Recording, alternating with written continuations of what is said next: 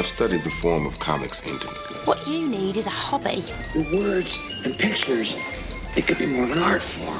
What the fuck are you talking about? I don't know, it's pretty goddamn weird. A guy dresses up like a devil and he's a blind lawyer, you know? We have to do Aquaman. No one with a lick of sense would watch that show. The word fan actually is an abbreviated form of fanatic. And there are some people who fit that category. I believe comics are our last link to an ancient way of passing on history. You can put on a uniform for football year-round, nobody cares.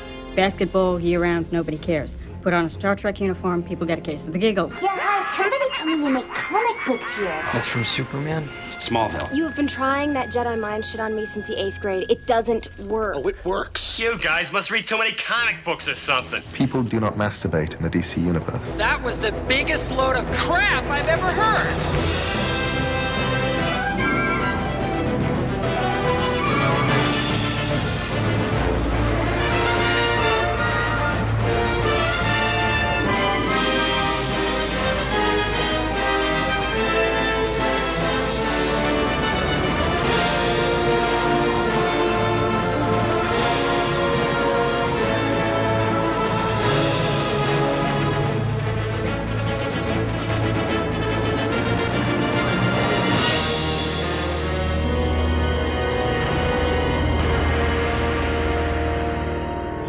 Hello and welcome back to Trennis Magnus, Punches Reality, presented by Two True Freaks.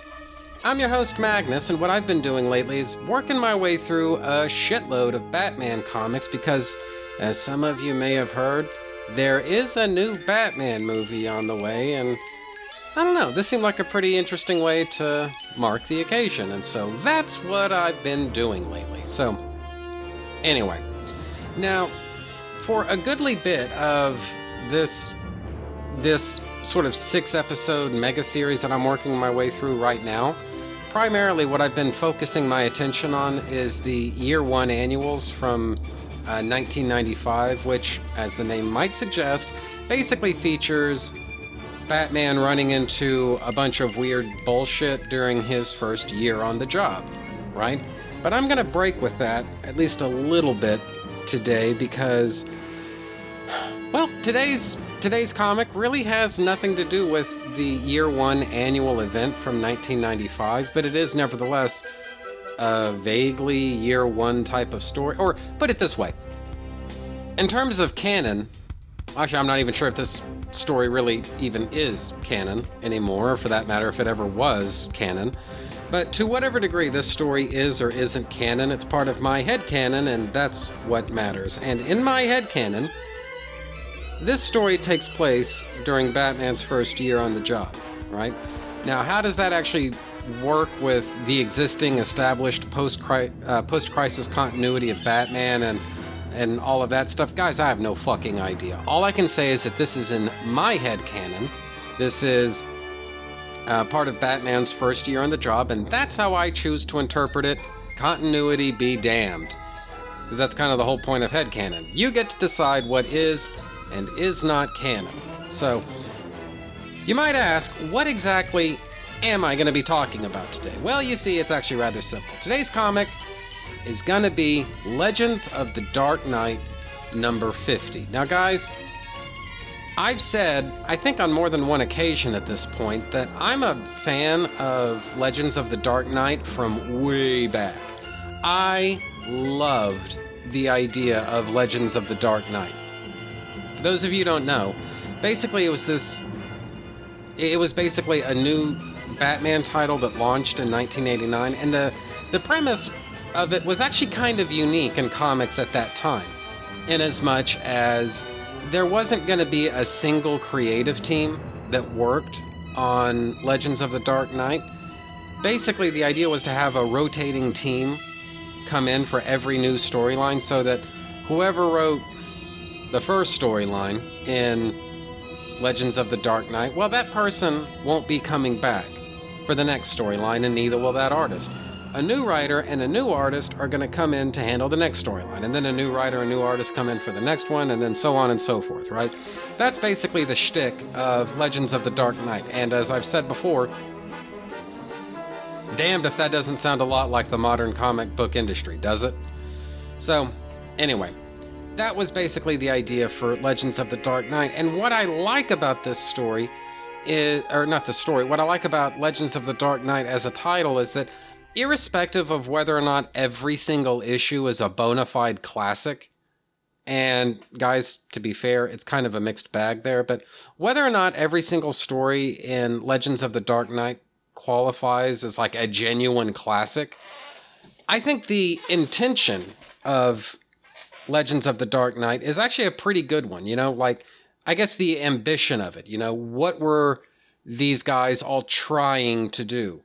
And ultimately, what it really comes down to is just tell a good story and not really worry too much about continuity. So again, kind of sounds like the modern comic book industry, doesn't it? So anyway, and my opinion is that if you just take it, however long Legends of the Dark Knight was around, I don't know, like 10 years or something like that. If you just take 10 years of Detective Comics or 10 years of Batman, the monthly title Batman, and you just start counting toes, what I think you're going to discover is there are as many good and entertaining stories in that 10-year run of Detective Comics or whatever other title as compared to the entire run of Legends of the Dark Knight. So, when people say that, Legends of the Dark Knight, it could be kind of hit and miss, usually more miss than hit, it just kind of makes me think, well, what is your standard of comparison,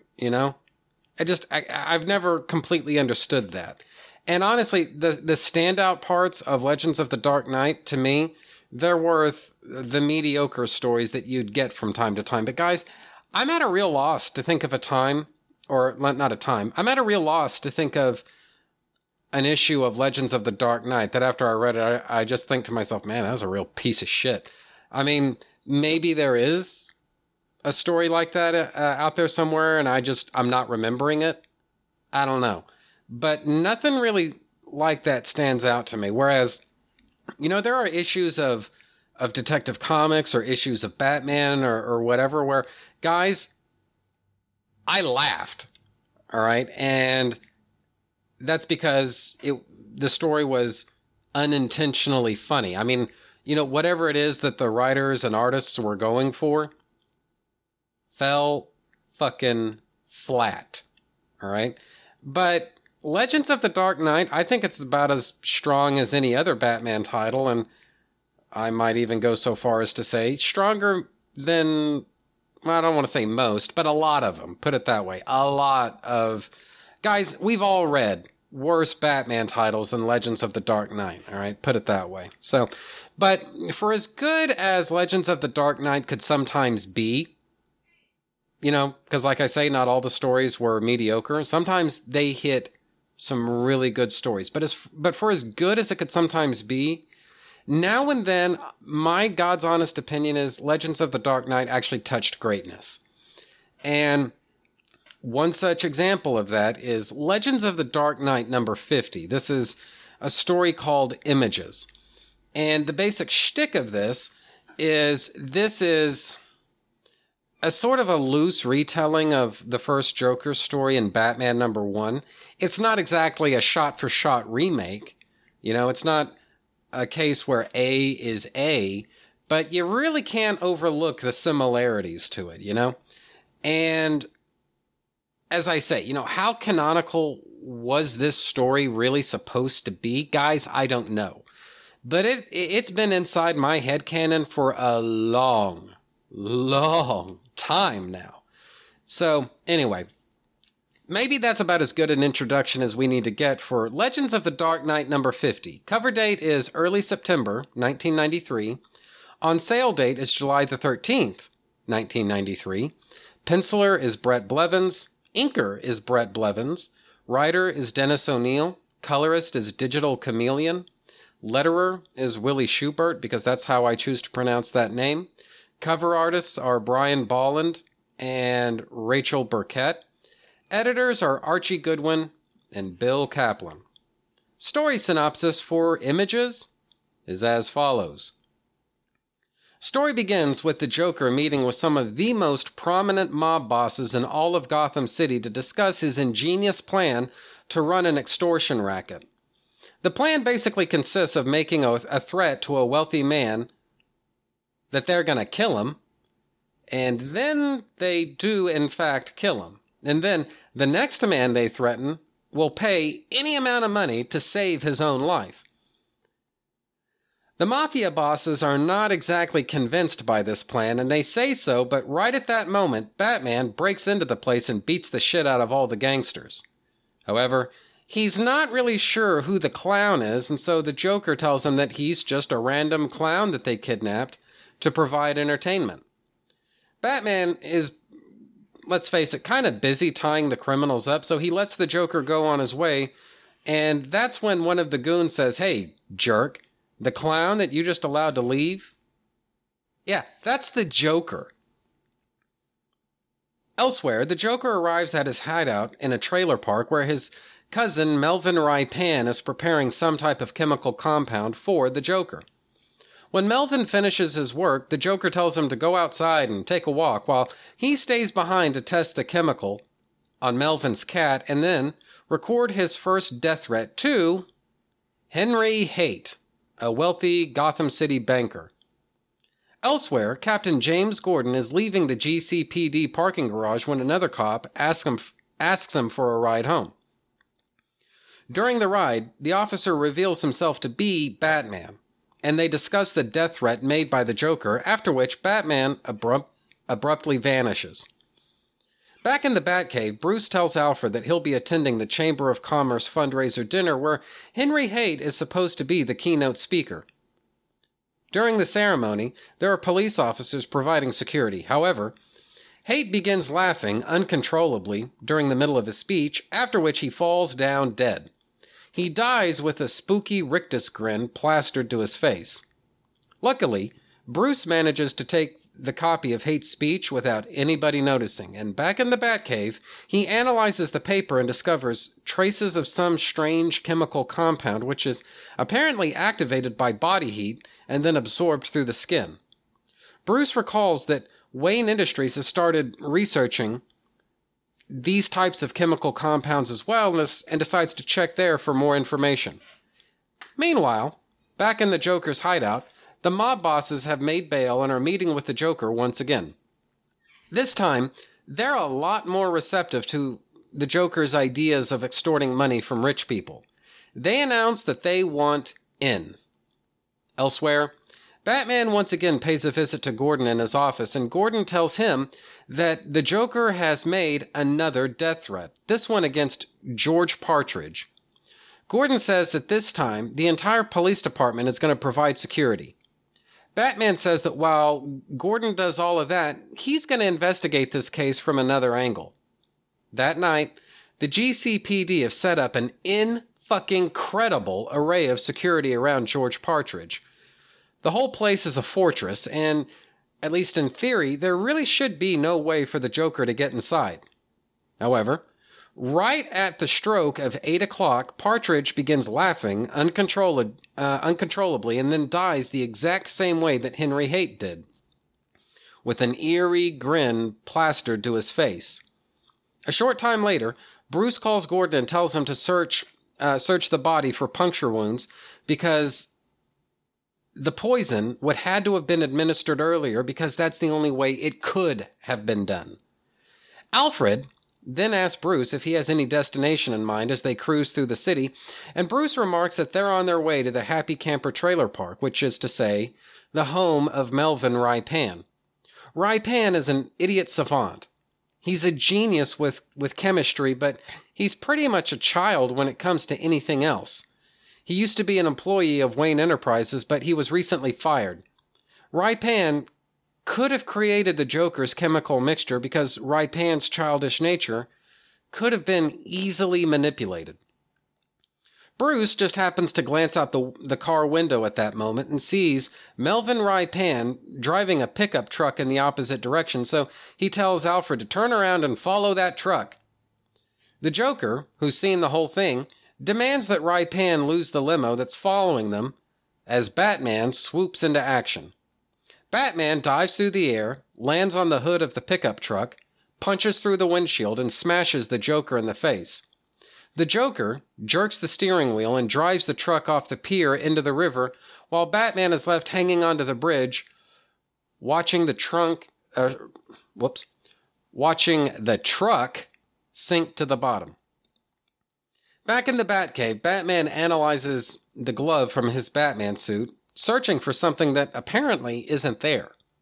After calling Gordon, Batman is informed that the police found the Joker's body in the river, and so Batman swings by the morgue to check it out. Batman rubs the dead body's hand and notices that doing so has wiped makeup off the corpse's skin. Batman then hauls balls to Otto Drexel's place, which is to say another wealthy man that's being blackmailed for money, and asks him about the people who are extorting him. Back in the Batcave, Batman realizes that the body that was found at the bottom of the river has to be somebody else, and they were disguised as the Joker so as to throw the police off the trail, and so he decides to set a trap for the Joker. Later, the Joker and his goons collect payment from Otto Drexel, and cash in hand, the Joker notices that a tracking device has been hidden inside the briefcase containing all the money. The Joker tosses the tracking device inside the helicopter that they were going to use to escape, and then he sends the pilot on his way. The Joker is then left with two of his goons on the rooftop. One of the goons starts talking to the Joker and tells him that he now knows why his voice is familiar to him. He takes off his hat and trench coat, revealing himself to be Batman in disguise. Batman then explains to the Joker that he now realizes that he, meaning the Joker, was once the Red Hood, but after falling into that vat of acid, his appearance and his voice have both changed. The Joker gets 10 different kinds of pissed off just at the sight of Batman and moves in to attack, but his punch barely has any kind of effect on Batman. Batman, in turn, then knocks the Joker out with one punch. One punch. Sometime later, Alfred takes Bruce to the Gotham City Cemetery to pay his respects to Melvin Raipan, for whom Bruce has bought a lavish tomb and arranged a proper burial because he feels responsible for Melvin's death.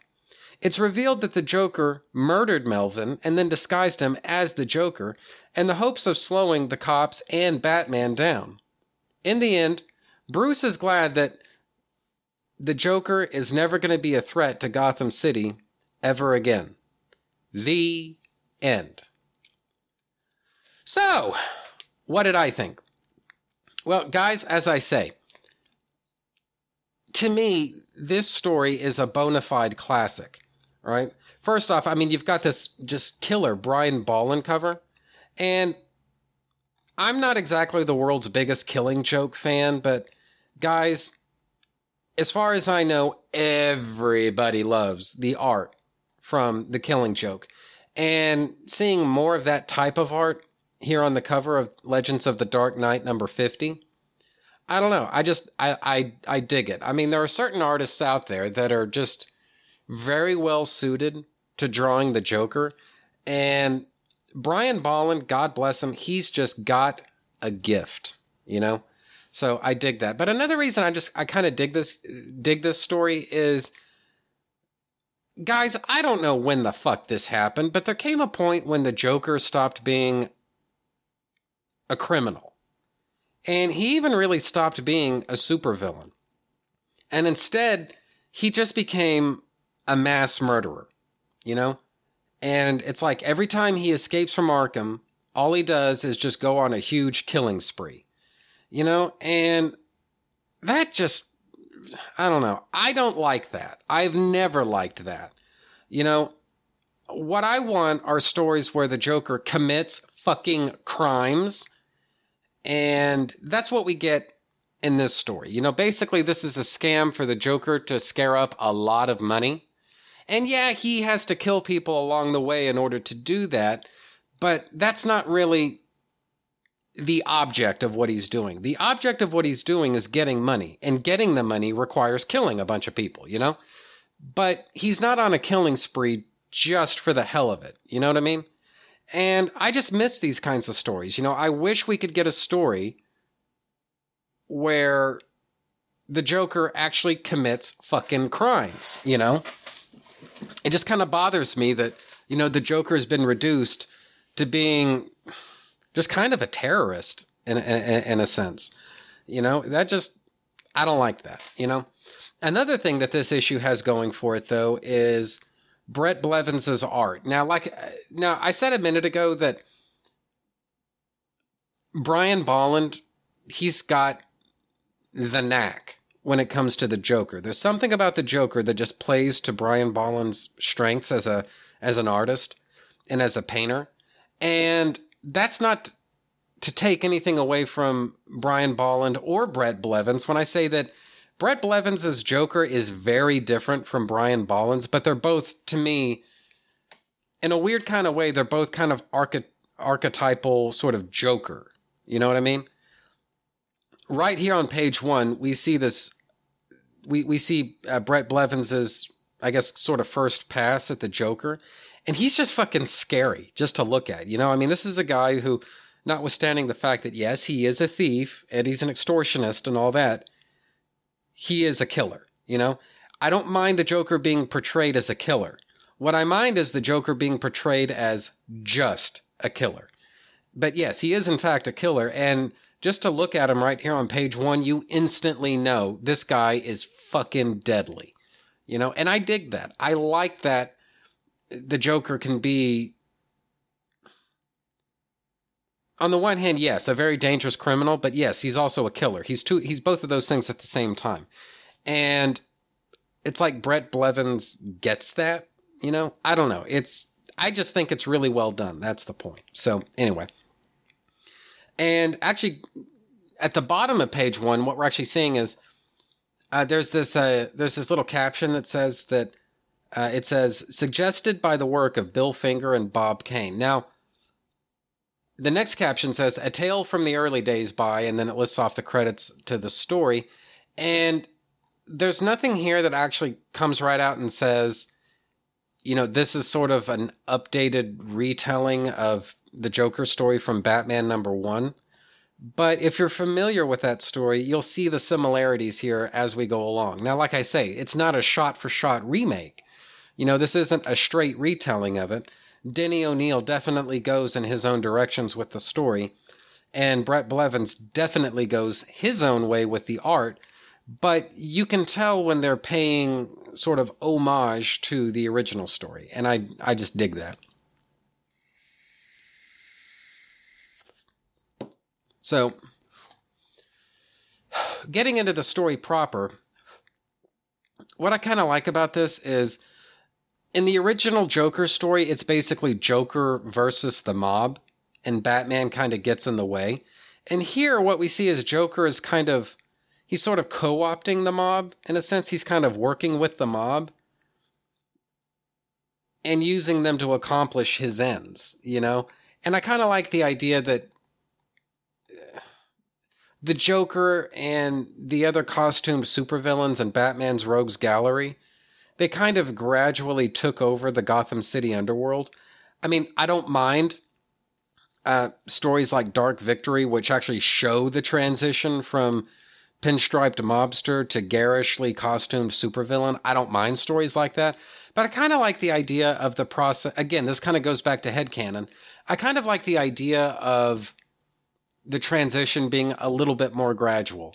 You know, one day it's just mobsters that are running around in Gotham City. And then there comes a day when they start working with the Joker. And then it progresses and it progresses. And after a while, there's just no room for the mob in Gotham City anymore. And I just like that. You know, I think that's a good way to show a transition from what had been to what is.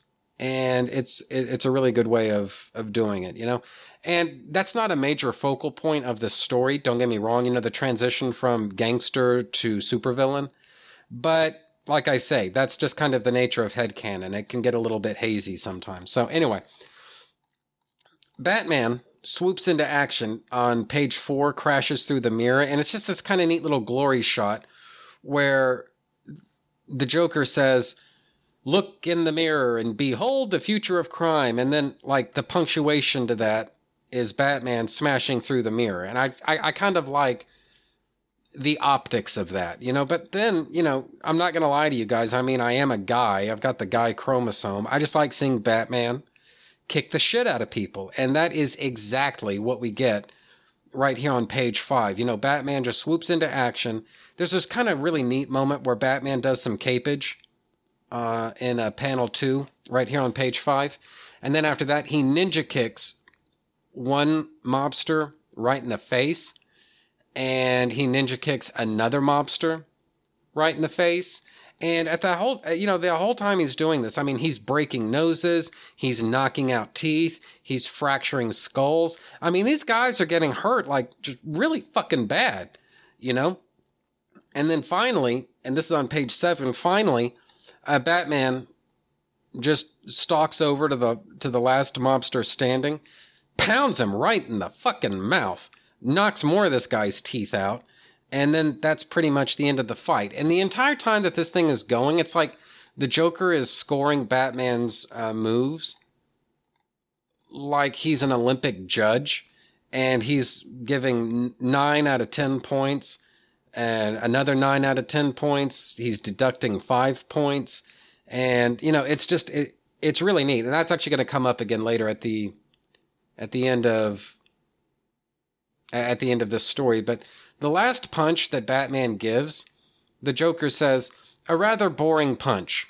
No style, no elan, not worth a bit more than 6.5. I confess, I am a trifle disappointed. And anyway, it's just like, that's what the Joker would do, you know? I mean, during their first meeting, the Joker might do something, you know, kind of trollish, kind of jokey like this, you know? I mean, you know, the next time that the Batman swoops into a room and starts beating the shit out of everybody, the Joker's he's hitting the door. He's running out of there, you know? But he's not doing that here. It just seems like this is just a really good little character moment for the Joker, that in the middle of all of this violence and ass kicking and stuff that's going on, the Joker's just kind of passively watching, and he's just kind of sarcastically grading Batman's performance. I just fucking dig that. That is just such a Joker thing to do, you know?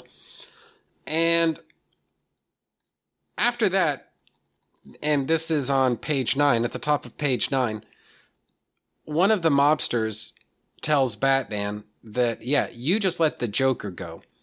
And obviously Batman's heard of the Joker, and we're going to get a little bit more into this later in the issue, but what needs to be said is this story is definitely taking place in a universe where Frank Miller's Year One is in continuity. That is how Batman started. You know, Batman has obviously heard of the Joker, but he's never seen him before. And we're going to circle back to that a little bit later, but I just kind of want you guys to salt that little bit of information away right now. This is basically the same universe as Year One. Or at least it wants to be, put it that way. But another just kind of neat little moment here is at the top of page 9, panel 1, where Batman, he's somehow standing in a brightly lit room, but he's covered in shadows anyway. I don't know how the hell he does that, but somehow fucking he does that. And it's just really fucking neat. You can see the silhouette of his eyes. You can see his teeth. And this is a Batman who's pissed off. He's going into full interrogation and intimidation mode, you know, and basically he gets the information that he wants from this mobster. And I just like this. I love it when artists do this, right? They basically throw Batman in all of this shadow. You can see his teeth, you can see the whites of his eyes, but that's it. You're not really seeing a whole lot of detail. And it just kind of gives Batman this kind of elemental type of thing. I don't know. I dig this, you know, really well done. So anyway, moving on from there, this, getting into page 10, we get a little bit of, actually at the bottom of page 9 really is probably where this starts. The Joker drops in on his cousin, Melvin Raipan, and Melvin basically, he starts greeting the Joker as some kind of name beginning with J.A. before the Joker cuts him off. So he could be saying James, or he could be saying Jack. He could be saying anything, you know? Now, the last name, Raipan, that itself is the name Napier backwards. And so I'm going to suggest to you that what Denny O'Neil may be going for here is for us to assume that the Joker's name, at least to start with, was Jack Napier. And he doesn't want to come right out and just, like, tell us that. Because for some reason, the Joker having a real name, or the Joker having an origin story, something like that, that's bad. But, or at least that's what some fans want to say, anyway. But he does give us a little bit of rope there, you know? Is that what Denny O'Neil wants us to think? Well, if you want the answer to be yes, you've got a leg to stand on, you know? And anyway, one of the things that kind of comes out, especially on page 11, is that the Joker has been basically psychologically abusing Melvin, which one would think is probably not that hard to do, because somebody who's mentally handicapped the way that Melvin is, he's basically an 8-year-old child. And I don't know this from personal experience, but I would imagine that psychologically abusing or emotionally abusing an 8-year-old probably isn't very hard to do, you know? And that's exactly what's going on here, you know? He basically, Melvin kind of talks around it, but he says to the Joker, you said if I made this stuff, meaning that chemical compound, you said if I made this stuff for you, you'd help me with my small problem. And then the Joker says, you mean your hideous, ghastly, revolting, nauseating ugliness? That problem? And then we finally get our first good look at Melvin Raipan, and he looks pretty normal, you know? And in fact, actually, this is at the bottom of page 11, the very last panel. He not only looks kind of normal, Digital Chameleon, they colored, this was, guys, for those of you who weren't around back in the early 90s, the type of coloring job that we see on Melvin's face, guys, this was cutting fucking edge back in those days, right? Back in early 1993, to have coloring like this, you didn't see this in just every comic that came along, you know, with the different flesh tones and stuff that you can see on Melvin's face, the coloring to his eyes and all that stuff, guys, or the shading to his hair. This stuff was cutting fucking edge. All right. And so I just remember really liking this panel when I was a kid, just because it looked so different from a lot of other comics that were out there. But I think there's a little bit of artistic effect that's going on here, where Digital Chameleon or somebody wanted to drive home the point that Melvin Raipan looks very normal. In fact, if anything, he's actually kind of good looking, if anything. But the Joker has been gaslighting this guy so fucking badly that now now Melvin truly does believe he looks like Quasimodo or something like that. And the Joker's using that as leverage to get what he wants from Melvin. Now, to be fair, it's not that the Joker originated this. It's actually pretty clear that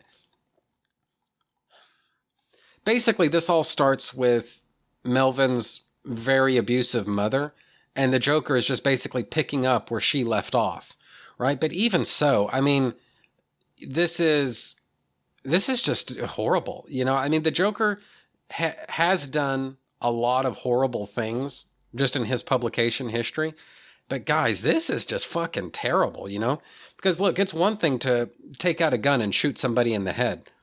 It's another thing to just psychologically tear somebody apart every moment of every day for their whole lives. And that's what the Joker has done. You know, I mean, there's taking somebody's life, but then there's killing them as a person, like just as normal a life as Melvin Raipan might have ever aspired to.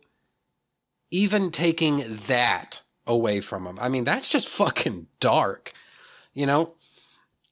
But I dig the fact that, you know, the Joker destroys people, you know, and sometimes he takes their life, but sometimes he does other things too. And speaking of doing other things, what we see the Joker do on page 13 is He kills Melvin's cat. Now, there are probably very few happy aspects to Melvin Ripan's life. I mean, just think about that. What a strange fate that would be to live life as Melvin Ripan. But for as bad as that is, you know, his cat is probably one of the few, like, really positive things that Melvin has going for him. And the Joker tests Melvin's chemical compound. Knowing that it's probably going to kill the cat, he tests it on the cat anyway. Again, this guy's just fucking dark. And the entire time, you know, the Joker has this evil grin on his face. And, you know, that's just kind of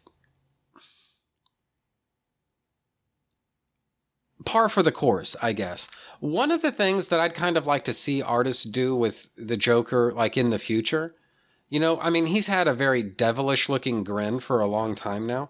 I think it might be kind of, from an artistic standpoint, it might be actually kind of interesting to just kind of see what you might do with the Joker having a little bit more of an angelic smile, you know, a little bit more of an innocent smile. As he runs around doing all of these terrible things, you know, he doesn't have like this, you know, mustache twirling, evil, demonic smile. He has a little bit more of an innocent smile as he does all of these horrible things. I just think that might be an interesting artistic effect. So, I don't know. Maybe it's just me, though. Anyway.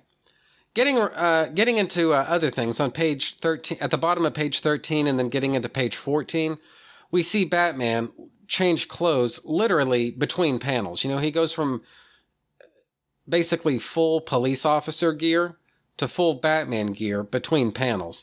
And what I kind of like about Denny O'Neil as a writer is that people will comment on these inhuman things that Batman is supposedly capable of. And Batman, he doesn't really give you a full answer. He just gives you a partial answer. And in this case, Gordon says, "How'd you change clothes so fast? I only looked away for a second." And Batman says, "Practice." And then they go into their actual conversation, you know? So you know that there's an intrinsically human element to this. We just don't find out what that is. And on the one hand, that may seem kind of unthinkable, but guys, any of you who have seen, I guess, The Craft of Stage Magician, you've seen those lightning fast costume changes they do. Well, where what they'll do is they'll come out and they're wearing a tuxedo, and then they hold up a curtain and then instantly take it right back down, and now they're wearing scuba outfit. You know, and how does that work? Well, it's an illusion, you know? So there's a very rational, very plausible, very, for lack of a better way, scientific explanation for how they do this. They're just not showing it to you. But there is a craft to that, and it's not actual magic, you know? And whatever that craft is, Batman has obviously mastered it because he does it right here. And so, you know, it, on the one hand, it may seem magical or it may seem inhuman, but we've all seen stage magicians do that exact same thing 1,000 fucking times. And it stands to reason that Batman would study that craft too. Yeah, he studied criminology. He's an amazing detective. He studied martial arts. He's an amazing fighter. He's probably the most powerful ass kicker in all of Gotham City. But he's also done other things too. If he wanted to, he could be a stage magician. He's practiced sleight of hand. He knows how to do simple tricks and illusions. He knows how to do that kind of stage magic type stuff. You know, all of that goes into creating who and what Batman is. You know, he studied psychology. So he knows that certain things, when you do them, will scare the shit out of people.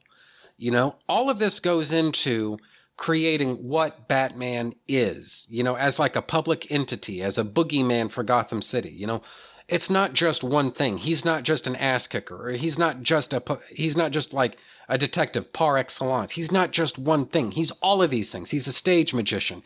He's a psychologist. He's a detective. He's a brawler. You know, he's an ass kicker. He's all of that stuff. That's what Batman is. He's everything. You know, and that's what Bruce Wayne had to do in order to be this, you know, and I just like that. You know, you get little hints of that sometimes, you know, these little tantalizing kind of hints at you know, some of the stuff that Batman has had to do in order to become what he is, you know?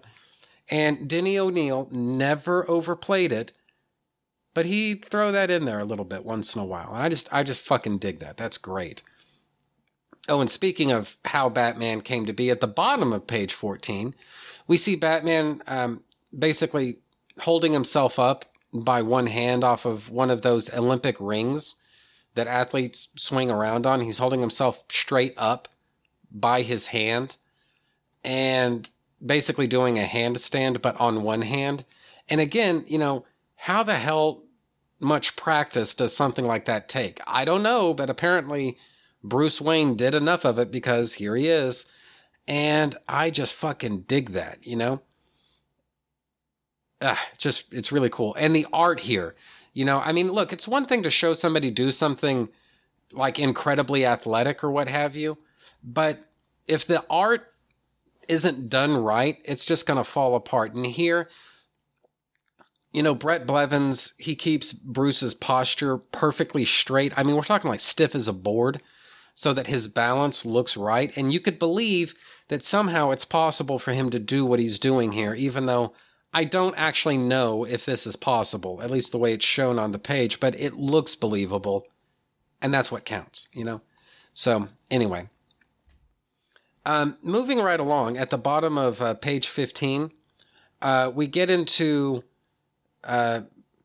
Gordon's little moment here with Henry Haight. And what I like about this is, you know, Brett Blevins, I don't know why he doesn't get all the praise and credit from fans that I think he should. I don't know why that is. But Henry Haight, he has this just kind of pompous, kind of, I don't know, just sort of sniveling, just kind of annoying sort of demeanor about him. And in just 2 panels, you instantly understand just what a smarmy little prick this guy has got to be, just in his day-to-day life. You know, what is this guy like at the office every day? Well, you get a little bit of a taste of it here.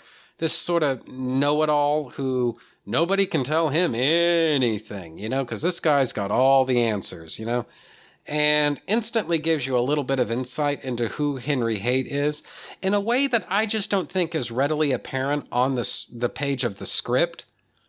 Brett Blevins goes that extra little step in showing this guy to just be just kind of a blowhard. I mean, I don't know, words are failing me, but this unlikable is basically what I'm talking about here. And Gordon is picking up on that same thing I am, because you can see he's kind of sneering at Henry Haight, and he says, "If you say so, Mr. Haight." And of course, this ends up being a fatal mistake for Mr. Henry Haight.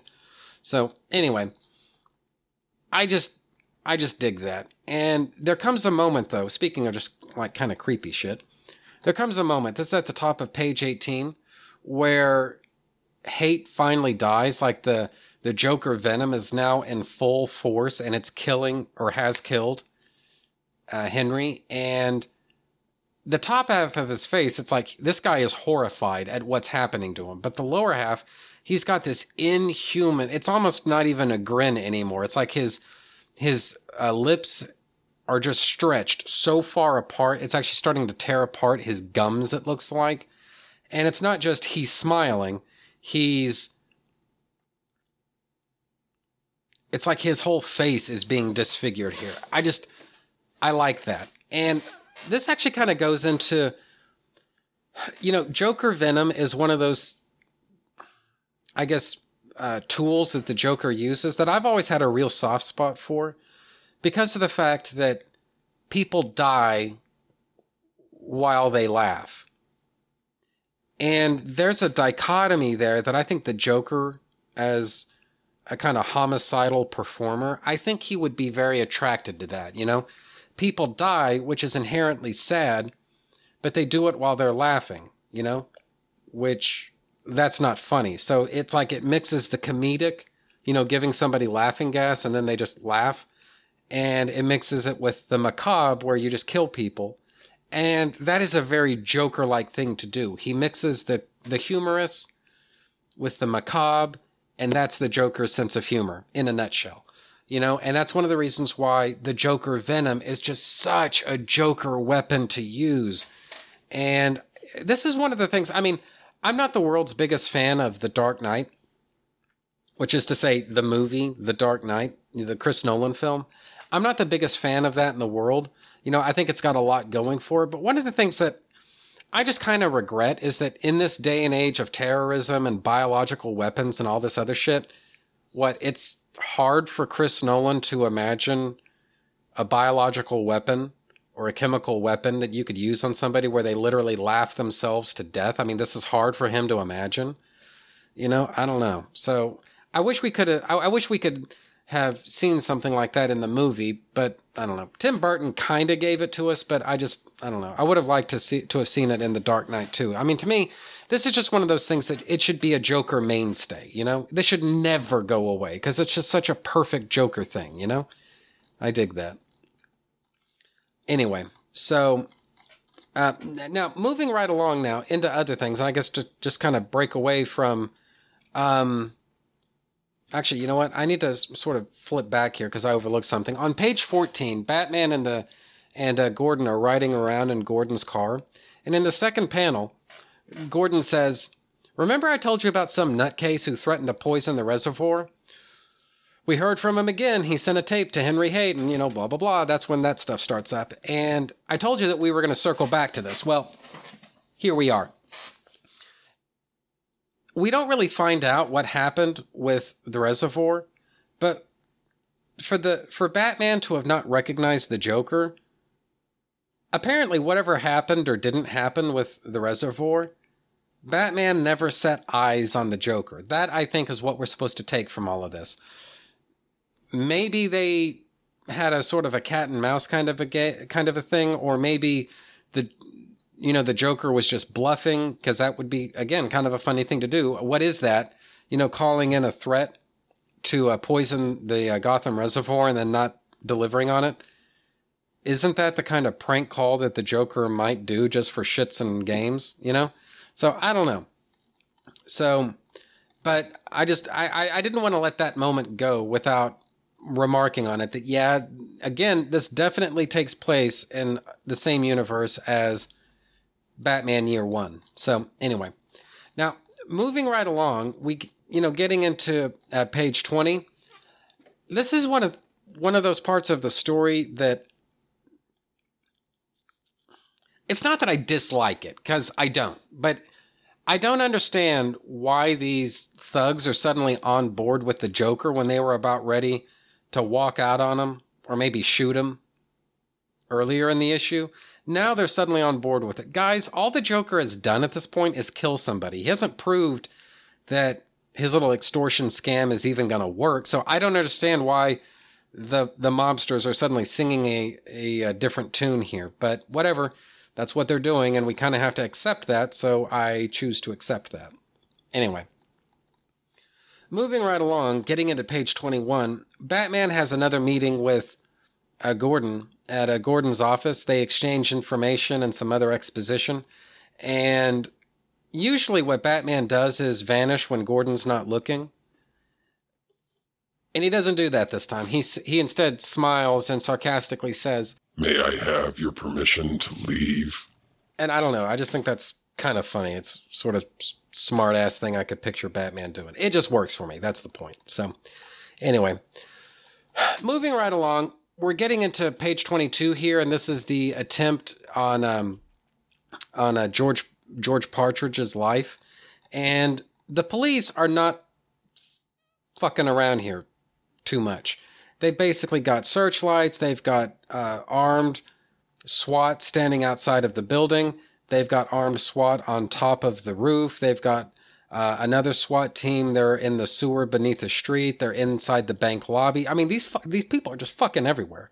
And then you have uniformed police officers with Tommy guns, shotguns, and who the fuck knows what else inside the bank vault. The idea being, there's no way the Joker can get to this guy.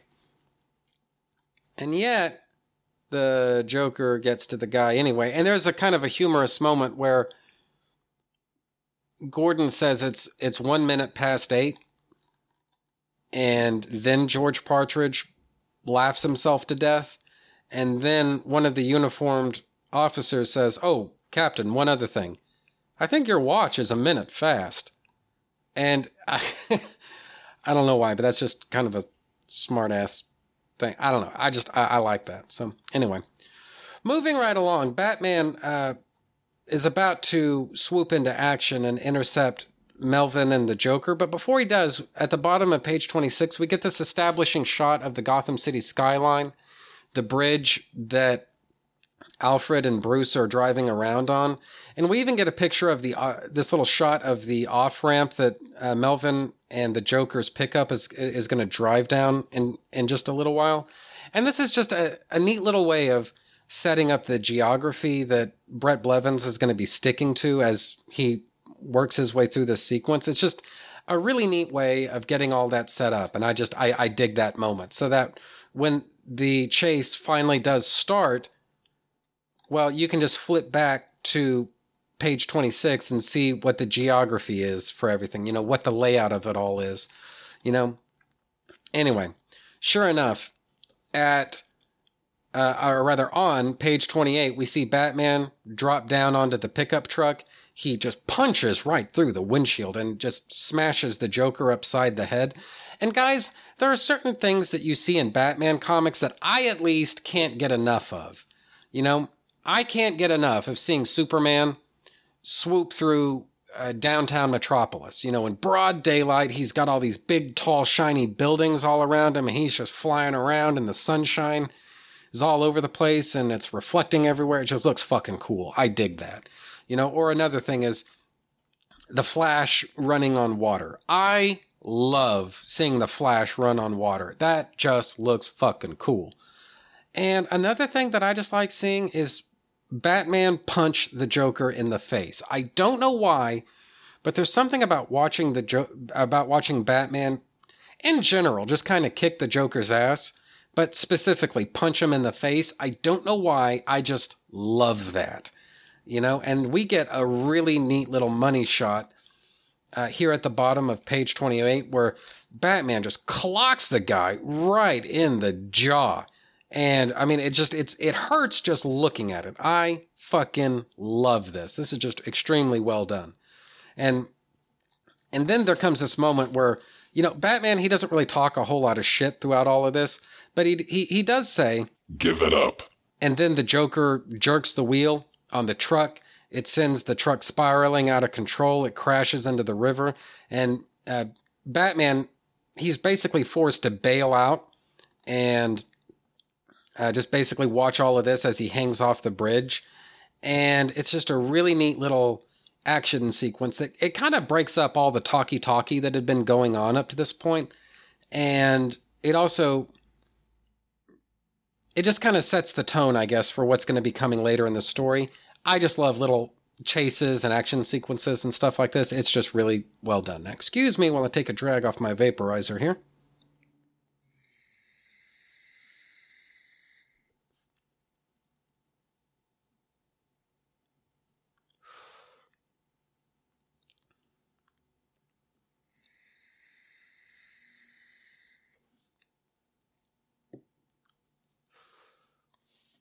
I'm also going to get a drink off of my coat because I've been talking for what's it been, like 40 minutes now? Or 50?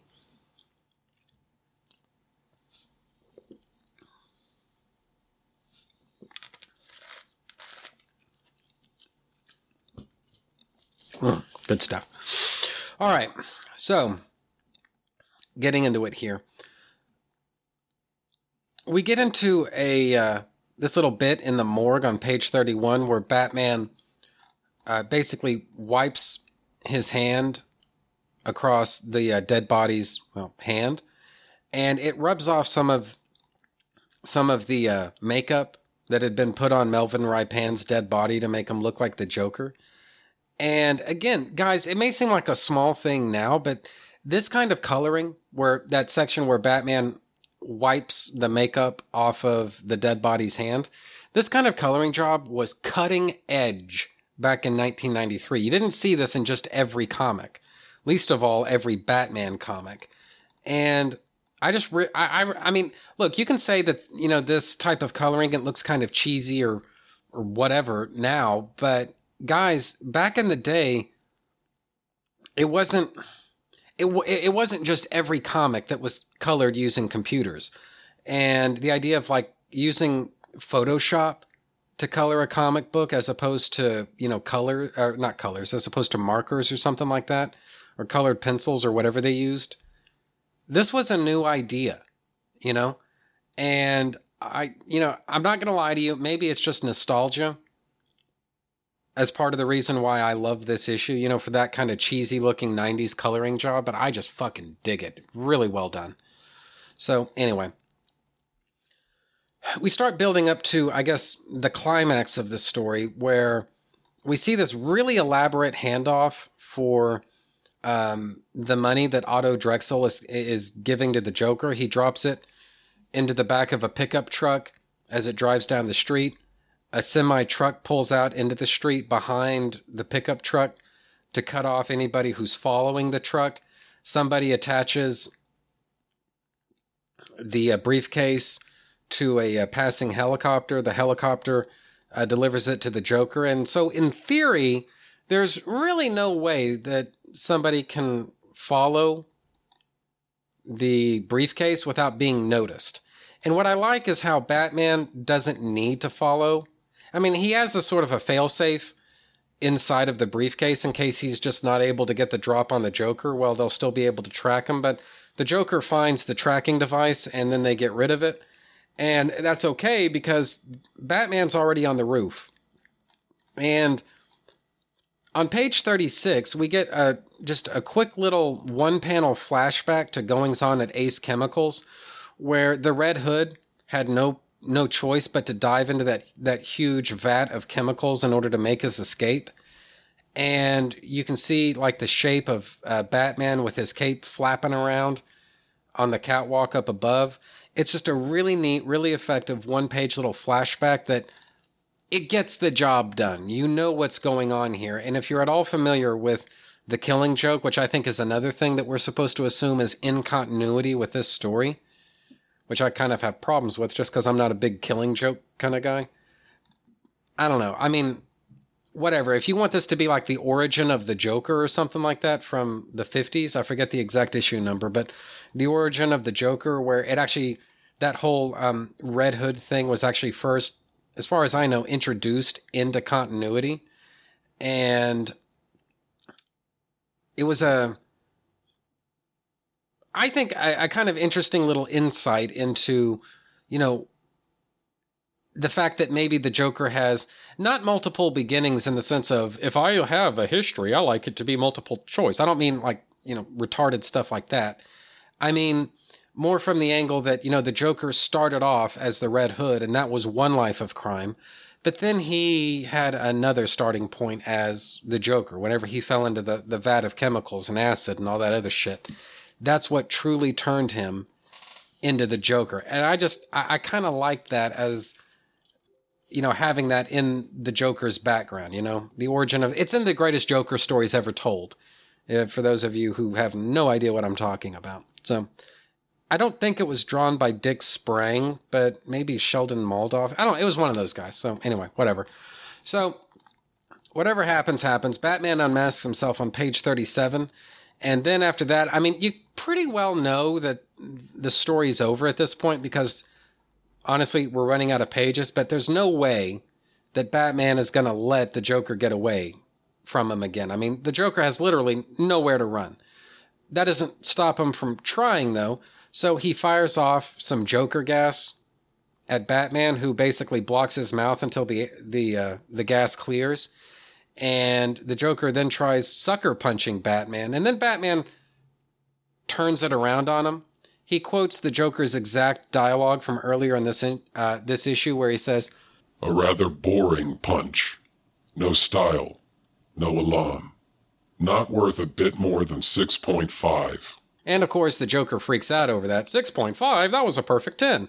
So Batman knocks him out with one punch and then by way of correcting him says, no, actually, that punch that I just gave you, that was a 10. And with that, we get this little bit of a denouement on page 40, where we see Melvin Raipan's tomb, and basically, I guess, sort of falling action between Bruce and Alfred, where Bruce remarks out loud that, well, we can take comfort in one thing. We'll never have to worry about the Joker again. But, yeah, right, that's what you think. But at the bottom of page 40, we see Bruce. He's wearing this hat, and it's covering his face in such a way that it's actually casting the shadow of Batman's mask over his face. I just fucking love it. Again, I love it when artists do this, because it just kind of it's a reminder to the reader that who Batman is, what Batman is, his mission, his objectives, all that stuff. That stuff is intrinsic to Bruce Wayne now. In fact, there may not be a Bruce Wayne anymore. There may only be Batman, because it colors literally every single aspect of this man's existence. And I just fucking love it when artists do that. So, anyway. And that's pretty much the end of the issue, at least as far as the story is concerned. But we do get this really neat little pinup gallery at the end of the issue. And I don't know this to be true, but I'm guessing some of these pinups from this Visions of a Legend pinup gallery, they're actually maybe rejected comic book covers that for just what, well, not rejected. That's maybe not the right way to put it. Maybe unused. Maybe that's more like it. But you could picture some of these serving as comic book covers, and I guess a sort of a generic sense. I mean, one of them is actually drawn. This one is it's actually drawn by Kevin Maguire, and it's basically Batman, or at least the silhouette of Batman, and he's standing against this kind of a collage of not just his rogues gallery, although them too, but his allies too. Superman is in there, the Tim Drake Robin, Alfred, Commissioner Gordon, Nightwing, the Barbara Gordon Batgirl, miscellaneous and sundry supervillains. And you could see this being like the cover to an anniversary issue or something like that. And there's another cover, or not a cover, there's another pinup. This one is done by Brian Stelfreeze, where Batman is fighting, looks like Amygdala, and in the background, you've got the ventriloquist, and instead of wearing a Scarface puppet on his hand, he's wearing a sock on his hand. And, well, in Nightfall, there was a moment when the ventriloquist and Amygdala, they did kind of hang out together in a toy store, which is where this cover, or this pinup, is drawn. It takes place in a toy store. And the ventriloquist, he couldn't find a Scarface dummy, and so he had another personality, another split personality he was talking to. It's actually pretty simple, really. It's a sock on his hand, and the sock's name is Socko. And it just kind of makes you wonder, was that story originally intended for Shadows of the Bat? And so because of that, Brian Stelfreeze drew this as a cover. But then whatever happened, and then that story got moved over to some other book. I think that's actually an issue of Batman. And so this issue, that the cover for that issue of Shadow of the Bat never got used. And so, well, we have it. May as well use it. Let's throw it into this pinup gallery for Legends of the Dark Knight number 50. I mean, is that what happened? Because this would actually be a pretty good cover. Just from a technical standpoint, there's plenty of room at the top of the page to have the logo and all the other information, the DC graphic and the Shadow of the Bat logo and all that stuff. And then there's plenty of space at the bottom of the cover to have text and, a barcode and all of that stuff. It just kind of makes you wonder, was this originally supposed to be a cover? I mean, there's a lot of circumstantial evidence indicating that, yeah, maybe it was, So anyway, like I say, by virtue of the fact that this is a pinup gallery, it doesn't really lend itself easily to talking about all that well. At least not in a podcast type of format. But this is nevertheless a really neat little pinup gallery. If you have the chance, I do recommend checking it out. It's, like I say, it's just really neat, really well done. I dig it. So, and there's also a Mike Kaluta pinup in there as well, for those of you who are big Shadow fans. So, anyway. And that, I think, is, well, that's pretty much it for Legends of the Dark Knight number 50. Now, as to next week, I'm going to be talking about Legends of the Dark Knight Annual number 5, but that's next week. So, I think that's pretty much it for me this week, though. So, bye, everybody. I'll see you next week.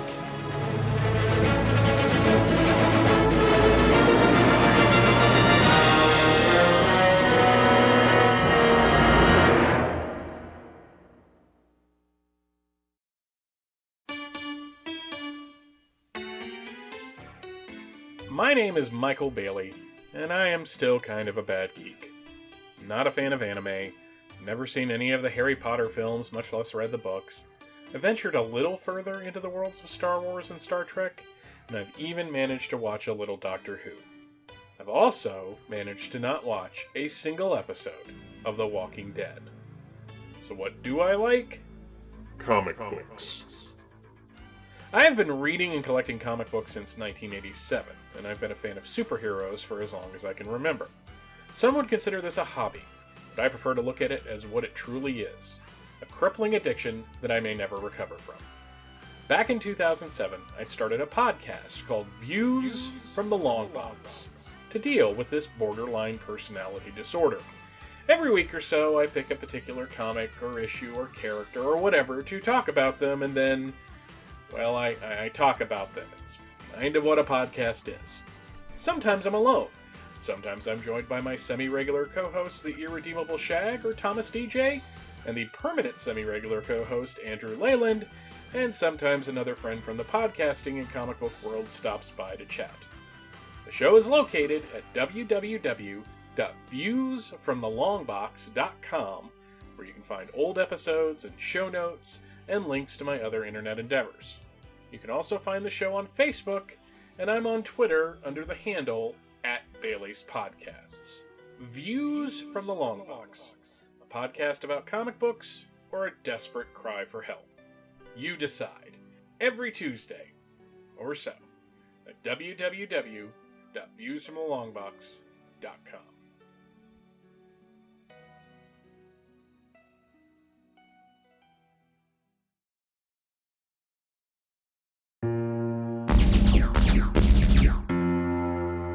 Trekker Talk, a fan podcast devoted to the adventures of 23rd century bounty hunter Mercy St. Clair from the pages of Trekker Comics by creator, writer, and artist Ron Randall.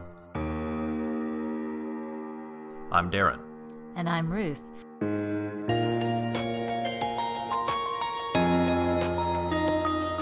We'll be discussing the stories, characters, and art in this excellent retro sci-fi adventure series, as well as having side conversations about other areas of fandom.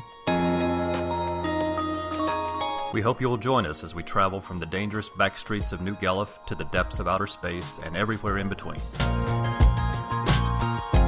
Trekker Talk is available at podbean.com and on iTunes and Stitcher. Find us at trekkertalk.com.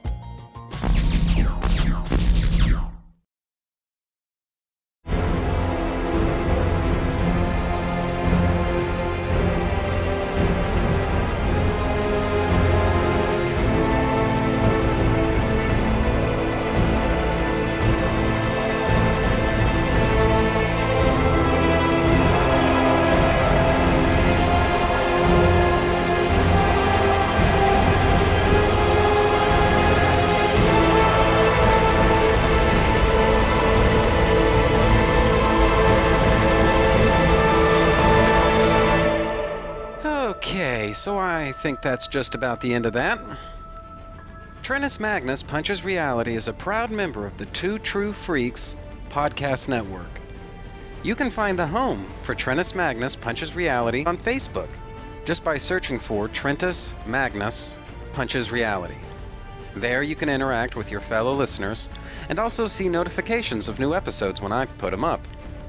You can friend me on Facebook just by searching for Trentis Magnus, which is spelled Trentus Magnus. You can email me and my parole officer at trennismagnus@gmail.com. Do you have a suggestion for a topic? Feel free to email me, and I might consider thinking about the possibility of potentially discussing whatever you have in mind someday. And that's a promise. Do you have a podcast of your own? If so, why not record a promo for me to play on my show? It's quick, easy, and can help you spread the word about your show. I'm always looking for more promos to play. Keep it fairly short, and yours could be next. My promos can be found at this show's homepage for those interested. Just look for the promos section. Visit our website at twotruefreaks.com.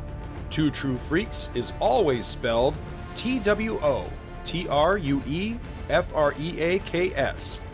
If you shop at Amazon.com, please consider using the link at twotruefreaks.com to shop there. If you use this link to go to Amazon and then you shop, Two True Freaks gets a little cut of what you buy, and it doesn't cost you anything extra. So you get to shop as usual and help out the Two True Freaks at the same time. Two True Freaks and all of its excellent affiliates are available on iTunes, and you can choose to subscribe to either the entire network if you wish, or pick whichever individual shows you want to follow. We have so many shows to choose from, there's just bound to be one that appeals to your particular fandom. Just search Two True Freaks with an exclamation mark at the end, space, and the number 2. If you ever leave your house and you actually have friends, why don't you tell them about Two True Freaks? If you've enjoyed our show, please won't you take a moment to rate us on iTunes? That helps others find the show too. The contents of this podcast are fictitious, hypothetical, and probably completely unnecessary. Any similarity to living persons or real-life events is purely coincidental and void where prohibited by law, some assembly required, batteries not included. The white zone is for passenger loading and unloading only. All models are over the age of 18. Trennis Magnus Punches Reality is a Magnus Media Enterprises Limited production in association with DeMonzicore of Milan, Italy.